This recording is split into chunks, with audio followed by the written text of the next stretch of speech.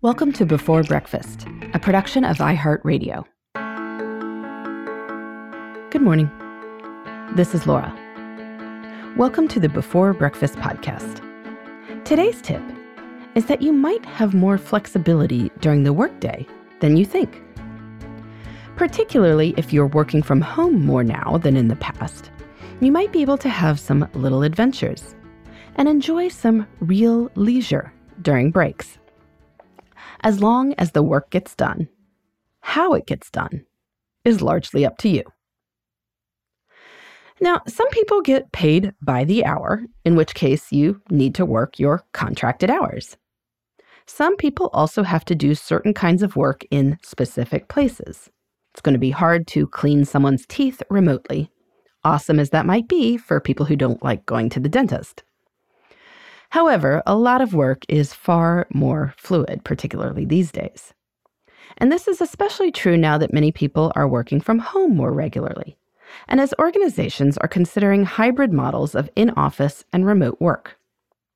One of the best things remote workers and managers can do is to get clear on the objectives for any given week. What would you like to say by Friday afternoon that you've done? What would make for a challenging but doable week? People can propose these objectives to their managers, or managers can set them for people who need some guidance. But in either case, we should all know what success looks like. Once we know that, though, there can be incredible freedom in the details. And that means that if you are on target for achieving your objectives, the exact hours don't matter so much. That means that you can do a lot of things during the workday that you might not have considered before. Finish the day's objectives early, and the weather is beautiful. Take your kids to the pool at 4 p.m. when they get home from day camp. On track for everything? You could take a 90-minute lunch to go to a local museum that's only open from 9 to 2 every day. If you need to make up the time, you could work until 6 instead of 5, or for an hour at night after the kids go to bed. Maybe you could go to a less crowded during the day workout class, or run to the library or bookstore and enjoy browsing. You could start work a little early if you wanted to make up the time. Or maybe you are so efficient that the longer breaks fit fine as they are. When I have suggested using this time flexibility to people, some have eagerly started planning one little adventure each week. Just one. It can change everything. But others are more reticent to even try one per week. I've explored this reticence and seen a few reasons for it. One is that some people want an absolute strict separation between work and life. Work is 9 to 5. Life is outside that. Never the twain shall meet. I do think folks are becoming a little bit less rigid about this as we've experienced working from home during the pandemic, but it's still there. You have to know yourself, but I'd suggest that you might want to re-examine this mindset. Where is this coming from? Sometimes people absolutely never want to do work after 5 p.m., and I get that, but it's really not so terrible if you get a little bit more free time during the day. But sometimes I think it's that people have a deep-seated fear that if their boss, say, saw them at the swimming pool at 4 p.m., they might be fired. Okay, I guess. But you know what?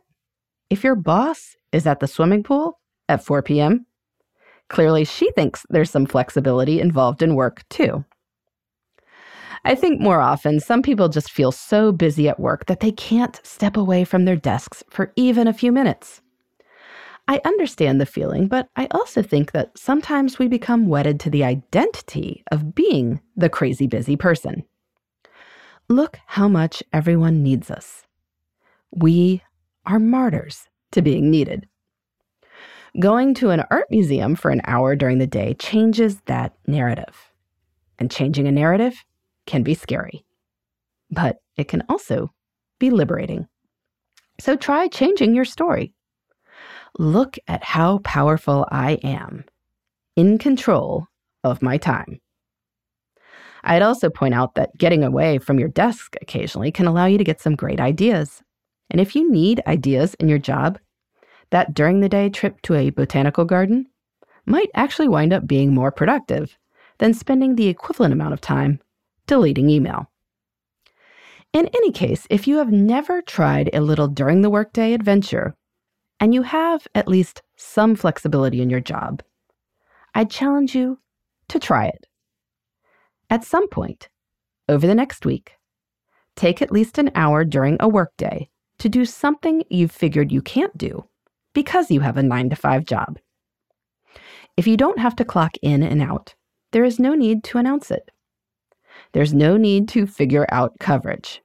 It is only 60 minutes. See how it goes. Did Earth crash into the sun? No? Then you may have more freedom than you have been realizing. So why not use it? If you are hitting it out of the park in your job, then your time really can be your own. Little adventures can make life feel more fulfilling. And if they are adventures that are easier to do during the workday, well, no need to write them off, just for that reason. In the meantime, this is Laura. Thanks for listening. And here's to making the most of our time.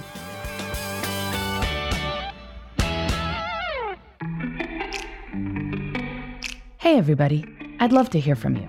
You can send me your tips, your questions, or anything else.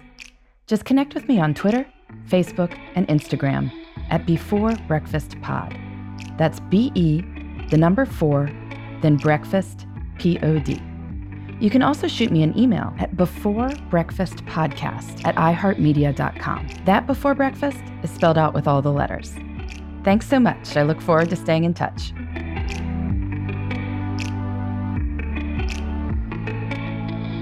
Before Breakfast is a production of iHeartRadio. For more podcasts from iHeartRadio, visit the iHeartRadio app, Apple Podcasts, or wherever you listen to your favorite shows.